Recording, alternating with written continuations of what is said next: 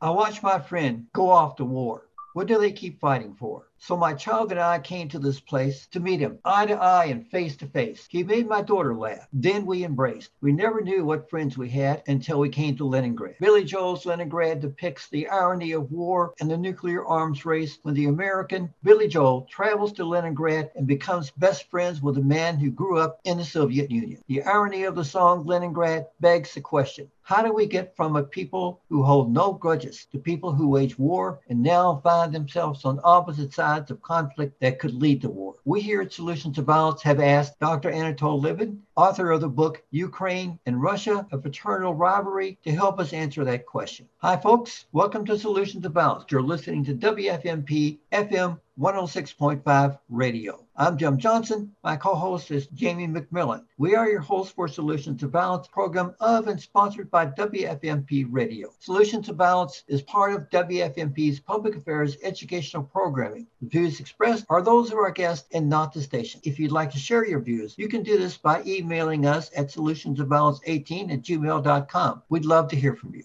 Dr. Anatol Livin is a senior research fellow at Quincy Institute for Responsible Statecraft in Washington, D.C. He was professor at Georgetown University in Qatar from 2014 to 2021. He is a member of the academic board of the Valdai Discussion Club in Russia. He also served on the advisory committee of the South Asia Department of British Foreign and Commonwealth Office. He also holds a BA and PhD from Cambridge University. His latest book, Climate Change and the Nation State, was published in paperback in 2021 by the Oxford University Press. From 1986 to 1998, Anatol Livin worked as a British journalist in South Asia, former Soviet Union, and Eastern Europe, and is author of several books on Russia and its neighbor, including Ukraine and Russia, A Fraternal Rivalry. His book, Pakistan, A Hard Country, is on required reading list for American and British diplomats serving in Pakistan. Dr. Anatol Livin, welcome to Solutions to Violence. Hello.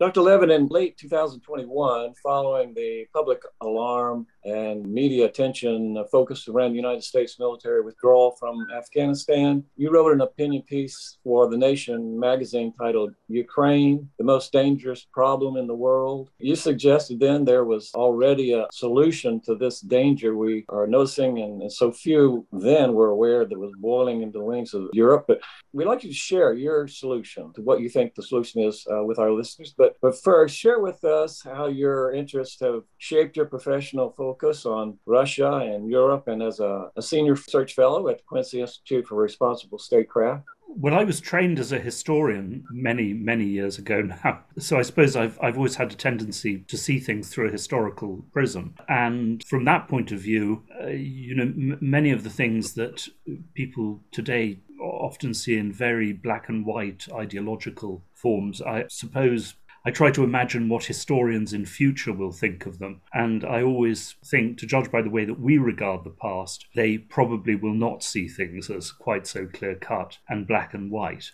And they will find that on many things we have been extremely arrogant and overambitious. But in addition, as you said in your introduction, I spent 7 years. Before that, I spent several years in India, Pakistan, Afghanistan, and then I spent 7 years in the former Soviet Union as a British journalist while it was collapsing in the early 90s and then after its collapse. And so I know a great deal. I was there when several of these conflicts started, and I know that it is a great deal more complicated than the picture that, unfortunately, Western governments and much of the Western media are giving today. And also, not always, but sometimes there are solutions, sometimes very obvious solutions, that we are not adopting. And since I have this knowledge and this background, I feel a responsibility to try to pass it on.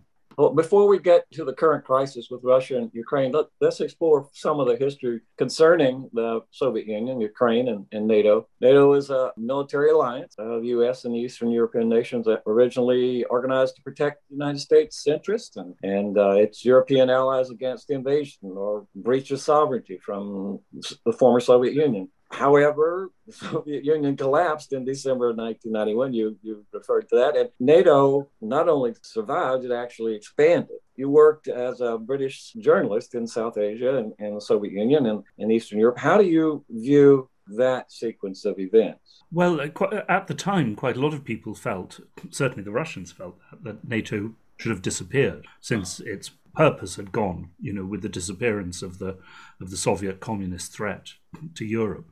And I think that four immensely powerful forces came together to make sure that didn't happen.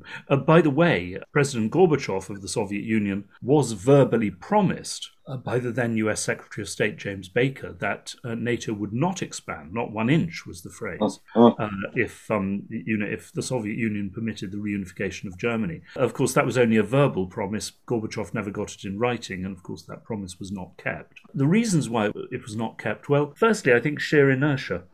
An institution like NATO, which has been around for, by then, 40 years, has generated immense interests in keeping it going. NATO has been probably the biggest military bureaucratic employer, or at least an ideal military bureaucratic employer, because of course every job has to be duplicated by the number of members it has. It's a military bureaucrat's dream, and so there was tremendous institutional pressure for NATO to continue. Then there is the role of NATO as what George Orwell unkindly said about England in his novel 1984, Airstrip 1. American bases in Europe are very important to the projection of American power in the Middle East and Eurasia. And of course, America could make bilateral deals with European countries to keep those bases, but that would be politically more sensitive. It's much easier for America to operate on the premise that this is, an alliance of all the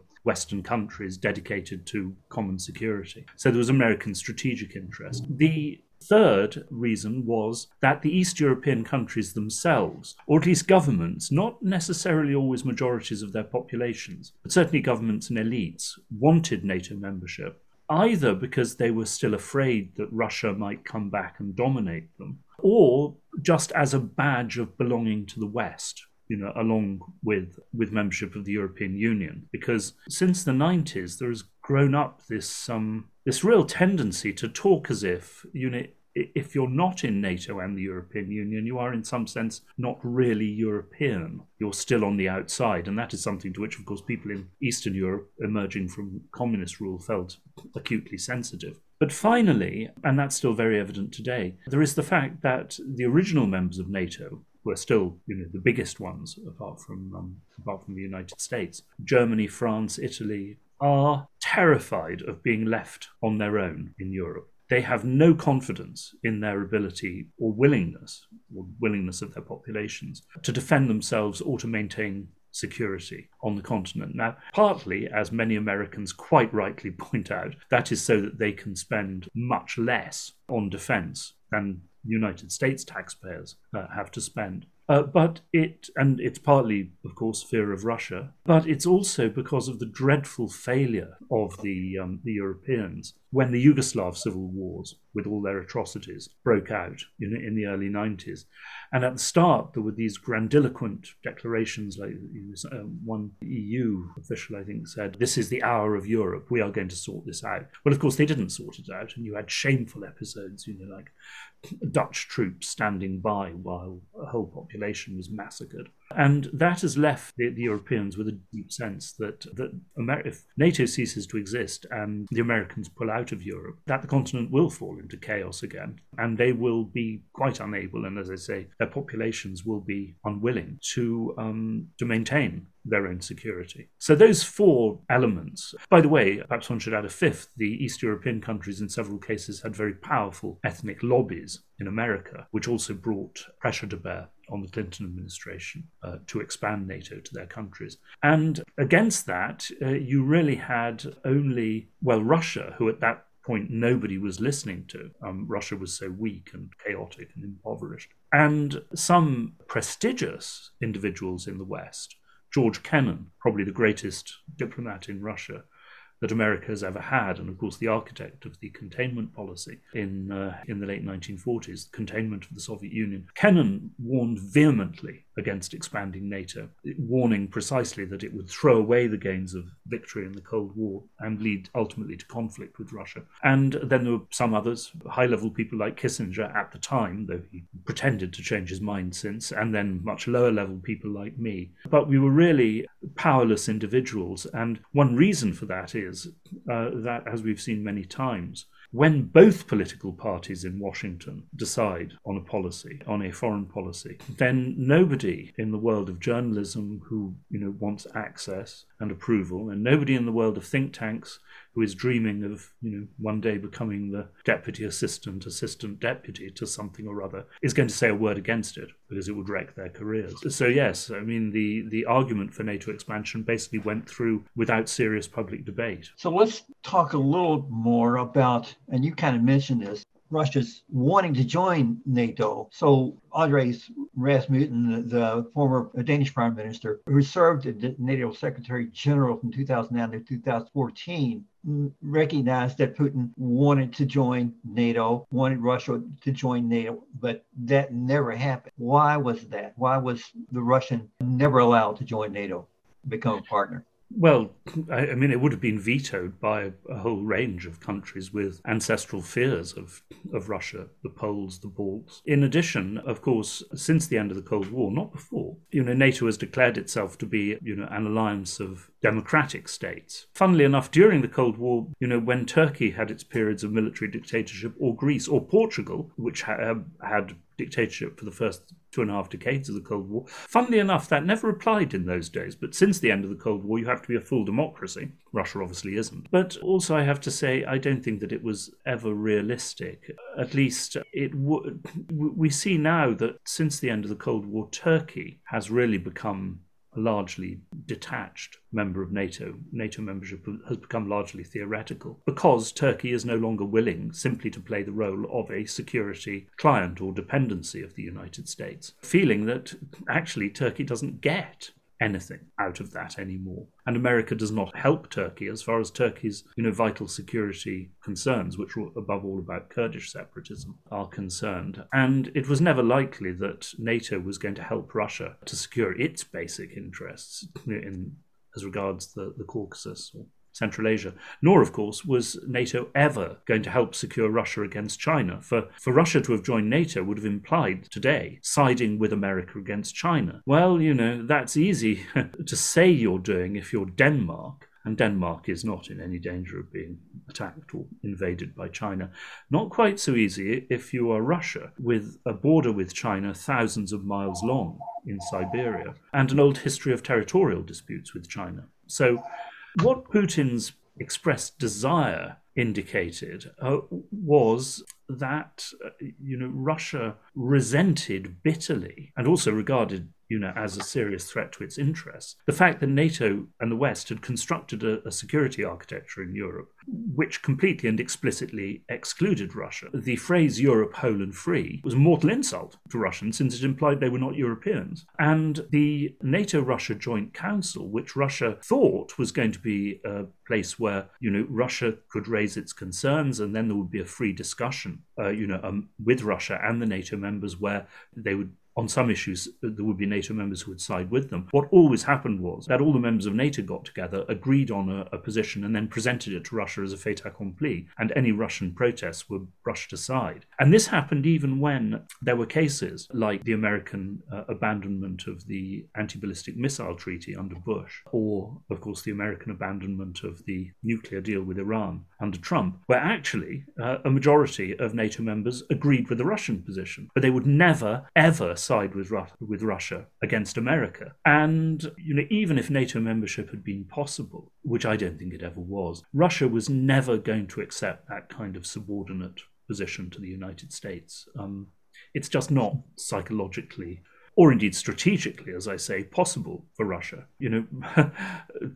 Rasmussen was talking as a Dane. Russia is not Denmark and never will be. So Putin and Russia political leadership are opposed to NATO expansion, which includes opposing any NATO plan that would include Ukraine. Why Ukraine? Well, Russia accustomed itself unwillingly, but in the end, happily enough, to NATO membership for Eastern Europe. The Poles, the Romanians, and even the Baltic states. That was more difficult because it wasn't much closer. But Ukraine is a different matter, like Georgia, for a variety of reasons. One is it is Russia's biggest neighbor by far. As has often been said, it is, from a strategic point of view, exactly as if Mexico were to join an alliance with China. We all know what would happen. America would go crazy. There would be ruthless attempts to get that reversed. If not full-scale invasion, certainly, ruthless subversion, attempts to create civil war, blockade perhaps, as with Cuba. So there's that. There is the fact that, as with Georgia, Ukraine has territorial disputes with Russia. The Crimea, in particular, was only transferred to Ukraine under Soviet rule by Soviet fiat from Russia in 1955. And then, of course, there's the Donbass dispute, where pro-Russian separatists revolted with Russian help in eastern Ukraine. Clearly, NATO membership for Ukraine implies NATO support for Ukraine in those cases. And in particular, Crimea includes the port city of Sevastopol, which is Russia's only real naval base on the Black Sea, and one of its most important bases anywhere, and also the site of 3 famous sieges in Russian history. And obviously, if Ukraine joined NATO, then sooner or later the Russians would be expelled from Sevastopol. And at least before 2014, that's why one key reason why the Russians annexed Crimea after the Ukrainian Revolution of 2014. Well, that is pretty much as if you were asking America, however democratically, to give up simultaneously Pearl Harbor, Guam, and the Alamo. Not a likely proposition, I think. But finally, and this is different, on top of all the strategic reasons, Ukraine and Russia have a very complex historical relationship. The Russian state originated in what is now Ukraine. What is now Ukraine fell partly under Polish, Lithuanian, partly under Turkish rule thereafter. The center of the Russian state migrated north to Moscow. The Ukrainians developed as a separate people with a language, East Slavic language related to Russian, but clearly different from it. And many Ukrainians developed an identity opposed to that of Russia, but many kept a Ukrainian identity, but a Ukrainian identity which really, regarded Russia as a form of elder brother nation. And a row of great Russian novelists, artists, filmmakers, from Hochol or Gogol on, were Ukrainians, considered themselves Ukrainians, came from Ukraine, but did their work in Russian and considered themselves also part of Russian culture. And the Russians fear that if Ukraine, with Western protection, does what the Balts did and basically, eliminates the Russian language from public life and culture in Ukraine, this will be a terrible blow to the wider role of Russian language and culture in the world. So you have, a combination of very powerful factors behind this determination. Not just this is not it's not just Putin. This is the Russian establishment backed by a very large part of the Russian people. This determination to prevent Ukraine from joining an anti-Russian Western alliance. NATO expansion, then it's refusal to allow Russia to join the alliance, nuclear missiles in NATO countries, the near Soviet border, in addition to the U.S. military bases in Japan, Philippines, Indonesia, Kuwait, Iraq, Syria, Niger, all explains why Putin, and you say perhaps the administrative establishment and people, view NATO as a threat. And now the alliance wants to expand further by allowing Ukraine to join NATO. It seems that there's room for compromise and negotiation, but Biden refuses to compromise on the issues of military installation pullback, nuclear missile pullback, or NATO membership compromise. If the U.S. refuses to allow Ukraine to join NATO at the present time, what security issues will that refusal cause for the U.S. and the NATO allies? What are the vital intent of NATO allies and needed to be considered? Well, the funny thing is, none whatsoever, because apart from anything else, firstly, the United States and all NATO countries have admitted quite clearly that Ukraine cannot become a member of NATO in the short to medium term, or even actually in the long term, as long as these unsolved conflicts with Russia remain? Because, this is the second point, that would imply the United States and other NATO countries, but I don't think any other NATO countries would, sending to Ukraine a Cold War-style American army. The troops that America had in Europe until the end of the Cold War. 100,000, 150,000 troops backed by a large part of the American Air Force. Now, nobody is considering that. In America, one absolutely key reason is of course, that would gravely weaken America's stance against China, which the last 3 administrations have said is their priority. But also because NATO has been a shield for the expansion of anti-Russian, political, economic agendas and American influence at the expense of Russia. But NATO has never been a fighting alliance. During the Cold War, of course, it never had to fight, thank God, or we'd all be dead, right? Or never born, because it would have ended in nuclear war. But of course, after the Cold War, on the rare occasions when NATO has tried to fight, its performance has been absolutely pathetic. Pathetic. It's come down to the United States, with ill-equipped, badly led British soldiers turning up in order to basically die gallantly. Now, if you're going to take Ukraine into NATO, that implies a willingness to fight the Russian army. Not, by the way, historically speaking, a very sensible thing to do. And so, actually, the whole refusal to strike a deal, some, including myself, have suggested a treaty of neutrality like that of Austria during the Cold War. Others have suggested a moratorium on NATO membership for Ukraine for 10 or 20 years. None of these things would cost the West anything in real terms. It would cost, of course, in terms of prestige or credibility, to use that beloved Washington word, because, we have made all these half promises and statements that, of course, NATO could be maybe one day in some parallel universe a member of NATO. And now we can't bear to back away from that. But the Biden administration has begun to suggest certain compromises which the Russian administration seems to think are worth pursuing. It has suggested, for example, mutual arms control limits. It's suggested mutually verifiable exclusion of cruise missiles from territories. It's suggested the resumption of serious nuclear arms control talks. There have been vague allusions to a discussion of the wider security architecture in Europe, but we don't know what that means or what the Biden administration is thinking.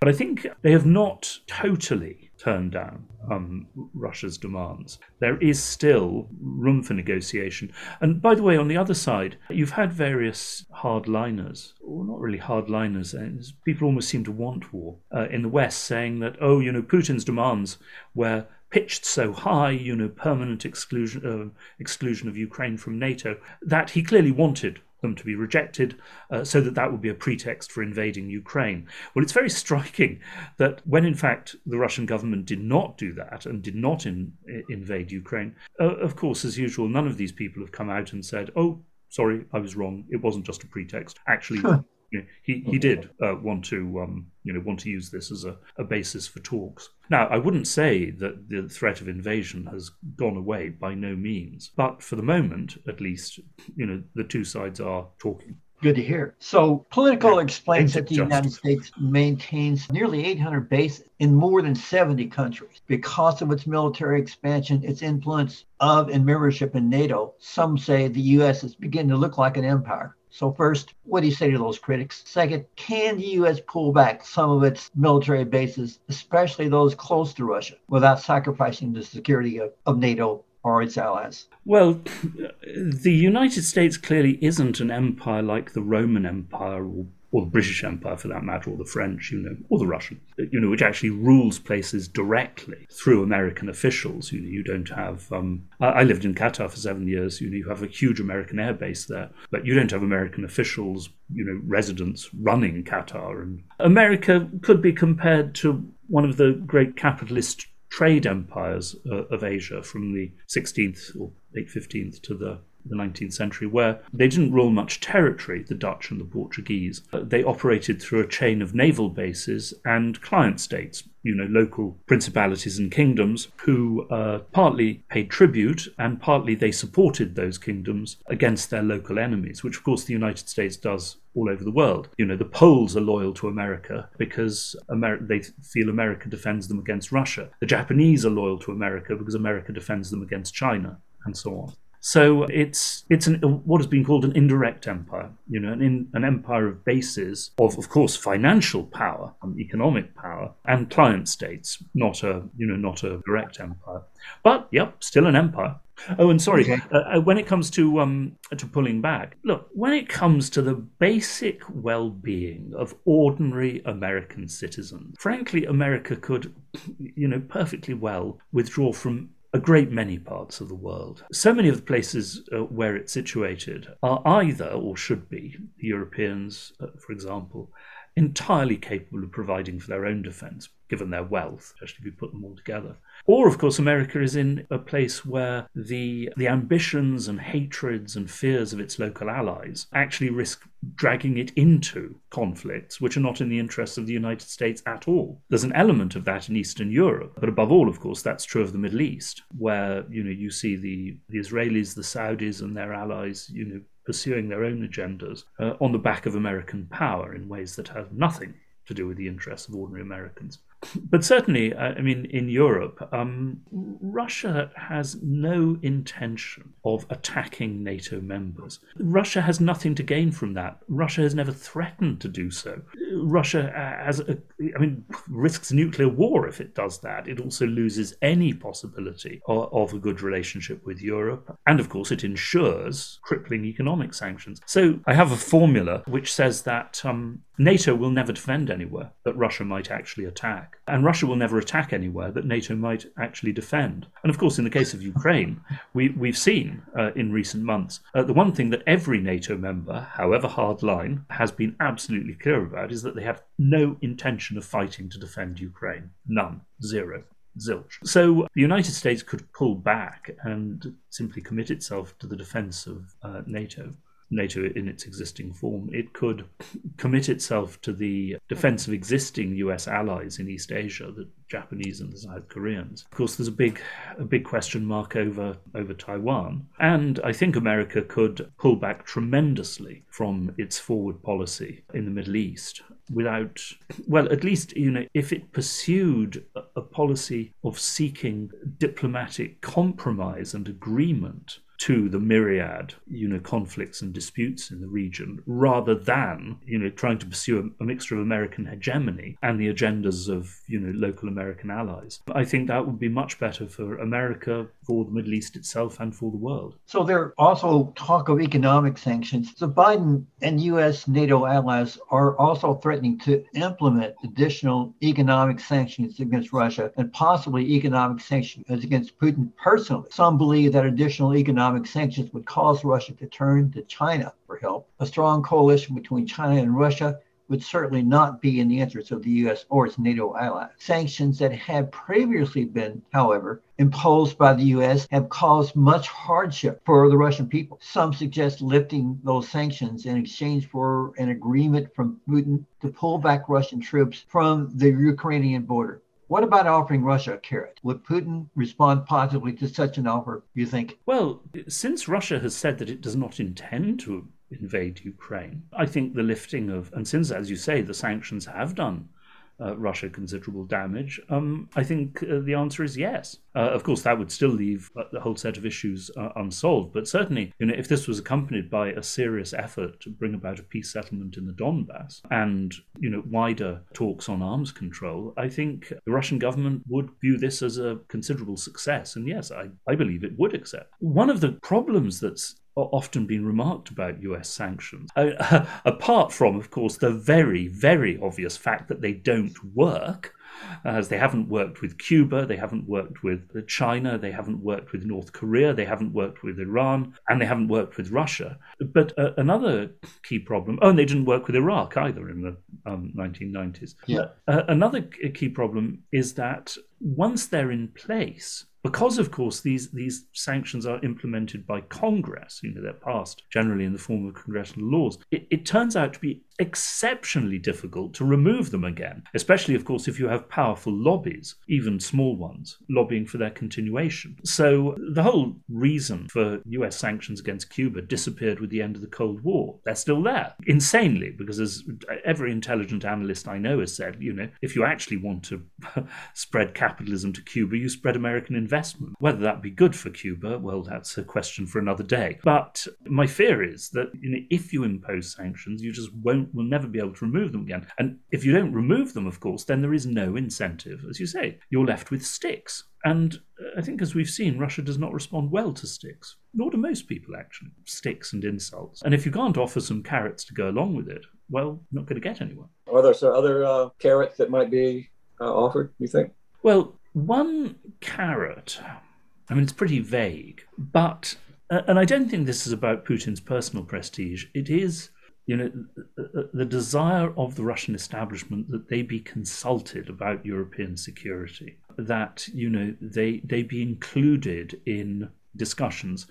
And the Russians point out, not without reason, that on a number of issues, if we had listened to them, about not invading Iraq, for example, about not abandoning the nuclear deal with Iran, for example, about not overthrowing the Libyan state, for example, actually everyone today would be much better off. And they've also said that, if we could have consultations, then maybe they could warn us about threats that they see coming, that they regard as, an unnecessary source of conflict, like, for example, the Georgian attempt to recover their lost territories by force in 2008. And then we can head off crises, between us. So for the Russians, just, a return to a continuous process of genuine negotiations is a minor kind of carrot. But in the end, if we're ever to get to even minimally, consensual and friendly relations again, I'm afraid that, yes, NATO has to give up its eastern expansion at Russia's expense. By the way, since Putin is in Beijing at the moment for the Winter Olympics and to meet Xi Jinping, you asked a question about whether sanctions would drive Russia into the arms of China. Absolutely. To some extent, they already have. If, of course, extremely tough sanctions are introduced, if, for example, Europe has to do without Russian gas, then China will be, Russia's only major market. Now, the thing is, though, that is an outcome that many Russians, including in the Russian establishment, really fear. They don't want to become simply a dependency of China, and they don't want to become an economic dependency of China, because then China will fix the price for the gas, and that will not be a price that is welcome to Russia. The other thing, of course, to note about sanctions is that America has minimal trade with Russia and does not depend at all on Russia for energy supplies. America is basically trying to punish Russia at the expense of the Europeans, and above all the Germans. If anyone were in a position to do that in reverse, to tell Americans, yes, you have to make really severe economic sacrifices, and you will see your energy bills go up very, very considerably as a result. You may even, have to go back to rationing of energy. And Americans ask why, and they say, well, because we say that's the right thing to do. Something tells me there would be quite a political backlash in America. And the risk is that if Russia launches a full-scale invasion of Ukraine, it may be different, because then there will undoubtedly be strong European support for some kind of hard economic pushback against this. But if, as a good many people in Congress, Ted Cruz's bill, more explicitly, but the President Menendez bill somewhat less so, if America tries to impose really harsh sanctions for a much smaller Russian action or form of pressure, then I think that will cause very considerable anger in parts of Europe and may not, in fact, go through. Because, as I say, it's not Americans who are going to suffer, it's Europeans. Yeah. There are those who claim that Putin is not trustworthy. Putin's history demonstrates that he's not a blustery Nikita Khrushchev, or certainly not a glasnost or perestroika, as we know with Gorbachev. But if Biden and the NATO allies make a deal with Putin, can he be trusted? I think it's a question. Given American presidential elections recently, do you see the Putin threat as an effort to portray Biden as a weak leader and yet another influence on a U.S. presidential election? How can all nations be held accountable in that matter? But what is the way to ensure that Putin and all of us follow through on our commitments here? Well, but as you know, there is a much, much stronger charge in that regard against the United States. Yes. It's the Iranians raise it again and again. How can you guarantee, given what happened to us under Trump, that that America will keep to any treaty that it signs? The Russians have much better reason to worry about that than Americans do. Because when people say that Putin is untrustworthy, well, Putin has never actually broken an international agreement, an international treaty. Well, I suppose you could say with regard to Ukraine, yes, but a treaty made with us. It has, in fact, almost always been the West that has pulled out of, agreements with Russia. The point is, I mean, if the Russian government does not get a Western offer that it thinks adequately meets its interests, it won't sign an agreement. If it does sign an agreement, it will be because it thinks it has got a reasonable amount out of it. And then I think the Russian government will keep that agreement. The question will be whether if there's a Republican administration in 2024, whether it will keep that agreement.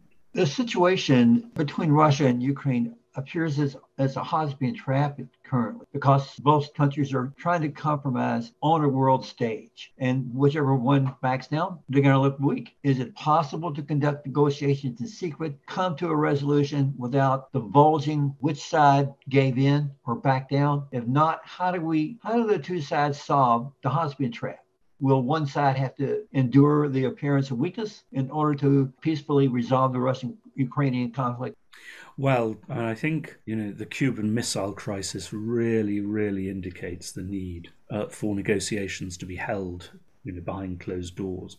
From that point of view, the leak of the NATO response to the Russian demands was quite unfortunate. Of course, the Nixon-Kissinger opening to China in the 1970s, the initial stages were held not just in private, but in absolute secrecy, precisely so that you would not get a tremendous backlash against this domestically in the United States. Because, unfortunately, foreign policy has just become part of partisan domestic politics. By the way, I'm not just blaming the Republicans for this. The Democrats behaved in exactly the same way under Trump, when Trump's alleged friendship with Russia was grossly exaggerated. He didn't, in fact, do anything for Putin or Russia. But this was turned, of course, into a tremendous domestic partisan cause. So yes, I think these talks have to be held strictly in private. And I think, as I've suggested, that there are formulae, like a moratorium on NATO membership, like the arms control agreements that the Biden administration has said that it's willing to explore, which would allow both sides to go away without humiliation and feeling that they had achieved something for their own interests, and above all, of course, avoided a war, which would be terrible for everybody, except, once again, China. And, of course, above all, terrible for the Ukrainians themselves, who would be the principal sufferers. Now, I have to say, so often in these cases, the American official line is, of course, we cannot make agreements without the Afghan government or the Ukrainian government, the Afghan people, quote unquote, or the Ukrainian people, quote unquote, must have the final say. Well, to be brutally honest, we saw what came of that in Afghanistan. The Afghan state and political elite proved to be simply incapable of making a deal with the Taliban. In the end, of course, the US just pulled out, as it did from South Vietnam. But very often, unfortunately, because of local political dynamics, because of the power of local extremism, because of the weakness of governments, divisions in the political elites, local states are in fact incapable of compromising. And by the way, once again, since Ukraine has lost Crimea definitively, and does not control the Donbass. By doing a deal guaranteeing autonomy for the Donbass within Ukraine, which is the basis of the Minsk II agreement and the so-called Normandy format, which France is now trying to revive, Ukraine itself also does not sacrifice anything concrete. I mean, it doesn't control these places as it is, and frankly never will, because if it tries to reconquer them by force of arms, well, that would be the signal for a Russian invasion. But I think in this case, it really is necessary for the United States to decide what is in the best interests of peace, first and foremost. America, after all, these are American officials, not Ukrainians or Europeans, and Europe, and then deal with the Russians accordingly. I mean, I think the French-German Normandy process does have an important role to play, but that's because it's conducted, by two, powerful and coherent states which have a basically actually quite congruent approach to this issue.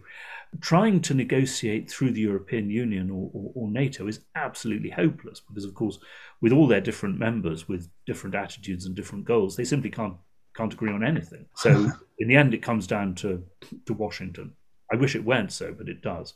Well, Russia, like the United States, possesses high-tech weapons of mass destruction. The Russian military possess high-tech fighter jets, test bombers, sophisticated tanks, battleships, missiles, other high-tech weapons of mass destruction. Russia boasts of some 6,000 nuclear warheads, the United States 5,000. Biden has already deployed 3,000 plus U.S. troops in Eastern Europe. An article published by Al Jazeera titled UK to offer major NATO deployment amid Ukraine crisis states that there are about 1,150 UK troops in the region at the moment. Boris Johnson is considering doubling the number of UK troops in Eastern Europe and sending defensive weapons to Estonia.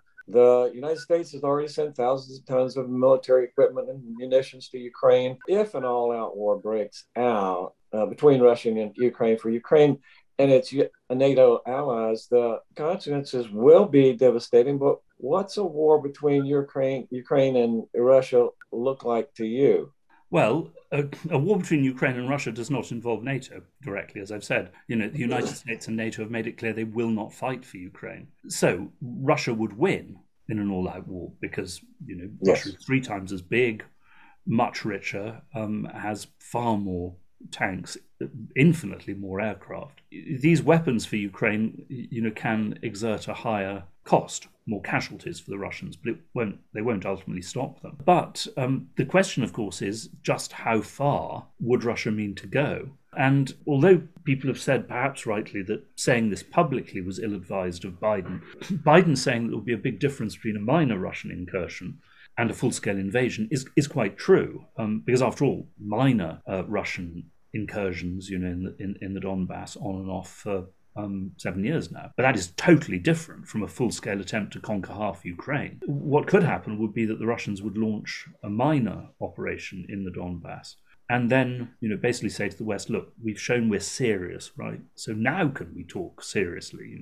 Can you meet our demands? Of course, the risk is if the West then imposed full-scale sanctions on Russia, Russia would have no incentive not to go much further. If it went much further, I believe the attempt would be to occupy most of the Russian-speaking areas of Ukraine in the east and south, create a land bridge to Crimea, but then once again not annex these territories, but negotiate. Say to the West, okay, we are willing to withdraw, but on the basis of Ukrainian neutrality and a federal Ukraine with guaranteed autonomy for all the Russian-speaking areas. That, I think, would be the Russian position. Dr. Levy, let's change directions here a minute, because I know you penned a book titled Climate Change and the Nation State, the Case of Nationalism in a Warming World. Correct me if I'm wrong, but your reference to nationalism has to do with patriotism, pride in one's country, loyalty to the state, or rather parsimonious perspective in terms of how one should view his or her country. That's correct? Well, I would say a commitment to the future of your country and your society. By the way, I mean, my vision of nationalism is entirely civic, not ethnic. Obviously, ethnic nationalism is a nightmare.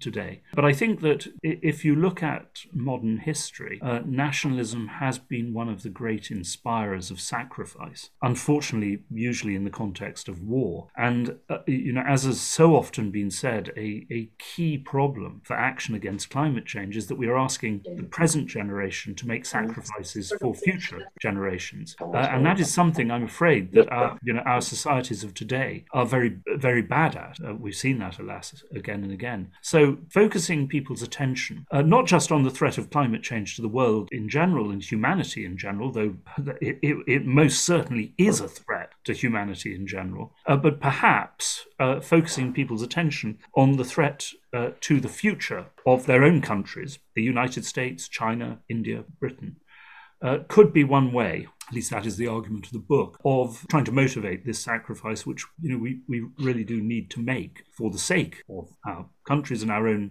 future descendants. The other point I wanted to make in connection with that is that, and I say this at the start of the book and throughout the book, that I am absolutely convinced that the historians, and remember I was trained as a historian myself, that the historians of 100 or 200 years from now, if we fail sufficiently to limit climate change, they will think that in ignoring climate change for the sake of disputes and potential wars over eastern Ukraine and uninhabited reefs and sandbanks in the South China Sea, when the menace of climate change was looming over us, they will think we were insane, frankly. They will view us with a mixture of unbelief and deep contempt. And I'm afraid that, that is exactly what we are doing. And incidentally, the relative amounts of money that even the Biden administration is spending on the US military, as opposed to action against climate change, is all too indicative of this, in my view, completely false priority,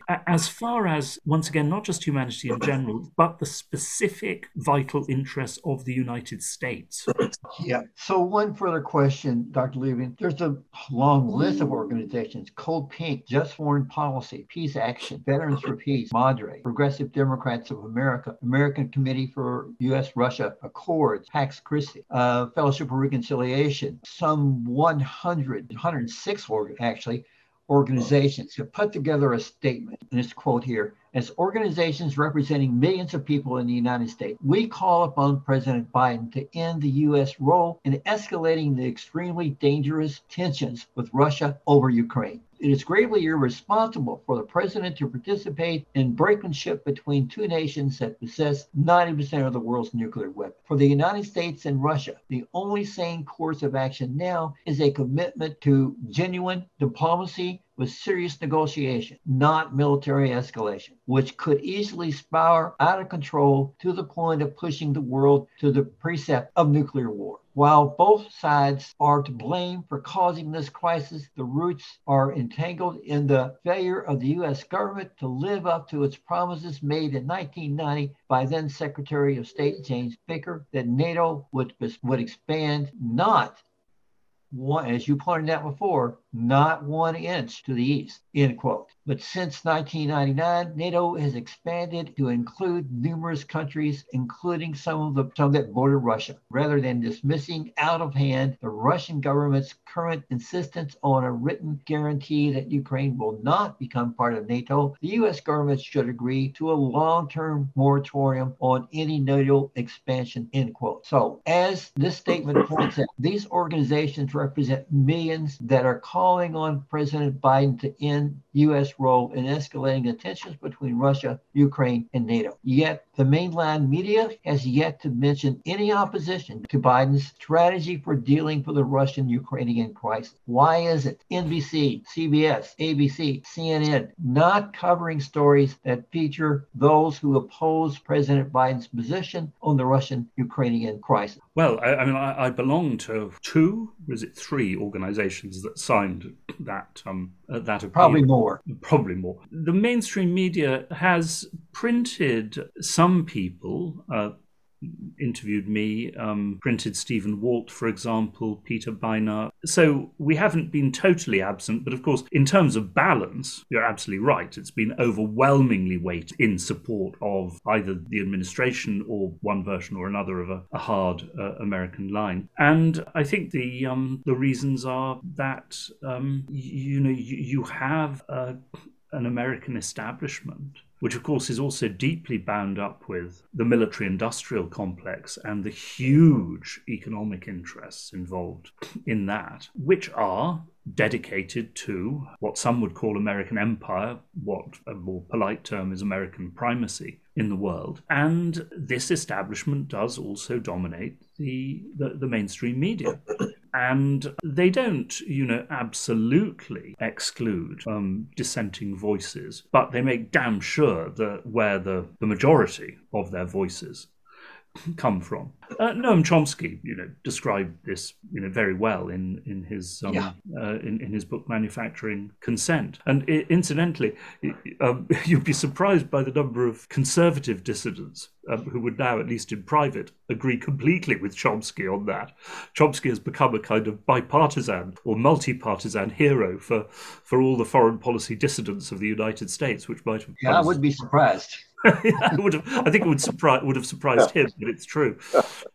So yeah, I mean, you have the blob, as it has been called, and the blob is hugely powerful and hugely rich. But also, the thing is that the US policies of NATO expansion, but also, the general pursuit of primacy, and since the end of the Cold War, as I've said, were very much bipartisan policies. The Clinton administration initiated them. The Bush, Obama, even Trump is in a way, and now Biden have all followed them. And so over the past quarter of a century or more, legions and legions of American journalists and people in think tanks and academia have lined up publicly to support these policies. Changing these policies now would imply a recognition that they were wrong. Nobody likes to admit they were wrong. If you're asking a whole damn establishment to admit that they were wrong, well, you need something like Pearl Harbor to bring that about. Andrew Bacevich, right? He is the chief of my institute, the Quincy Institute. Yes. Yes. So he's been on our program as well. And you kind of brought this out, but his article, A Mournful Legacy, Ukraine and the Recovery of Moral Realism, end quote, refers to David Halberstam's book, The Best and the Wisest, a book I know well, because Halberstam explains how the Ivy League advisors, McGregory Bundy, Dean Atkinson, Robert McNamara, George Kennan, you mentioned before, misjudged the Soviet Union. The Soviet Union was not a monolithic threat, and Vietnam was not part of some domino theory threat. That misjudgment led to a loss of, quote, moral realism, end quote. The United States lost its moral compass. How do the lessons of Vietnam and the Cold War apply to the situation now with Russia and the Ukraine? Well, interestingly enough, I've just today written a piece pegged to this, I think now rightly famous exchange between Matt Lee of Associated Press and Ned Price of the State Department, in which Price simply expected the US media to accept a State Department allegation or a US intelligence allegation without providing any actual evidence for this before, and then, of course, retreating behind the excuse of secrecy. Obviously, we can't release this. Now, I begin my article by reminding people of the famous statement by the then CIA director, Richard Helms, in 1971. I paraphrase slightly, but telling the newspaper editors of America, but you have to trust us. We are honorable men. And I pointed out that for years, after the Vietnam War, well, at least a few years, you had a majority of American journalists who were prepared, not simply to take that kind of thing on trust, to question the foreign and security establishment, to question its wisdom, to question its evidence, to question what they were telling people. But unfortunately, thereafter, that all somehow largely faded away again. Of course, there were exceptions like Matt Lee himself, like Seymour Hersh, but all too many journalists fell back into the pattern which they'd really followed, until halfway through the Vietnam War, of basically taking what the foreign and security establishment tells them on trust, not questioning it. And the remarks by the State Department spokesman, I burst out laughing when I heard them, because he was saying how can you question the word of American and British intelligence about things? Well, that's a bit rich, to put it mildly, after what we know of how the Iraq War was sold, right, by British as well as American intelligence. Oh my, yes. The various by now proven lies thereafter, the Afghanistan Papers, so-called, and of course that title is modelled on the Pentagon Papers released by Daniel Ellsberg during the Vietnam War. The Afghanistan Papers showing how, very like in Vietnam, the American security establishment systematically lied about conditions in Afghanistan, for at least 15 years, with most of the American media not challenging it. We need to get back to a real willingness of the media to challenge power, not just domestically, but also in foreign and security policy, and not to be wooed into what amounts to self-censorship, either by personal advantage, careerism, or a belief that because America supposedly represents freedom and democracy in the world, therefore, in some sense, anything it does is good. Or, of course, simply a patriotic belief that you have to support, American actions, whatever they were. That is very much the spirit in which the first American journalists, including Halberstam himself, by the way, went to Vietnam. They learned better. We need to learn better. Let me ask one other question. We don't have to include this, but there's an ideological formula you described as a democratic peace or concert of democracies that leads to something on which both Democrats and Republicans agree. Of course, that's progress at least, but you imply that a problem as the democratic peace seems to include or encompass the idea that what you refer to as the global concert of democracies. What is the concert of democracies you refer to, and why is that a problem? Isn't it an ideal for all governments to become a democracy? Well, as I say, I used to be a historian. I still am, I suppose, at heart. Countries do not have the same social and economic systems. Least of all do they have the same social and economic systems at the same time. And, in our own countries, certainly in Europe, I think, for America, it's a bit different because, as so often been said, America has an exceptional history from that point of view. That is, unless you do happen to have been black or Native American. But, in Europe, if you try to introduce full-scale democracy in the Middle Ages, the result would, of course, have been a catastrophe. I mean, apart from anything else, like in the Philippines and Pakistan and various other parts of the world, large parts of Africa, what you would have got was not democracy, but the rule of feudal bosses or tribal chieftains, behind the mask of democracy. So that's the one thing. The second thing is it's becoming a bit difficult these days to know just what is a democracy and what isn't, because, of course, of the rise of, so many people have said, of illiberal democracies. Elected governments, like that of India, like that of Poland, but of course who behave in many ways, once elected, as authoritarian governments and certainly operate on the basis of intense ethnic or ethno-religious chauvinism. So the idea of a really benevolent world of democracies is really only confined to, I would say still, Western Europe, parts of Central Europe, a couple of countries in East Asia, and North America. Elsewhere, things look very complicated and confused. And also, once again, as the old joke goes, ask me in 200 years' time. History is a long business. We don't know how the future will judge, the relative merits of democracy and authoritarianism. Much will depend on how well, relatively, we respond to climate change. I think historians of the future, if there are any, will judge, our political systems above all on that. Did they respond successfully to the threat of climate change? And I have to say it is an unhappy truth that three of the countries in the world which, relative to their per capita income, have done the worst in that regard are three Anglo-Saxon democracies: America, Australia, and Canada. They, on the basis of their record to date, are not going to be well judged by the historians of the future. Yeah. Thank you, Dr. Anatol Levin. We are out of time, folks.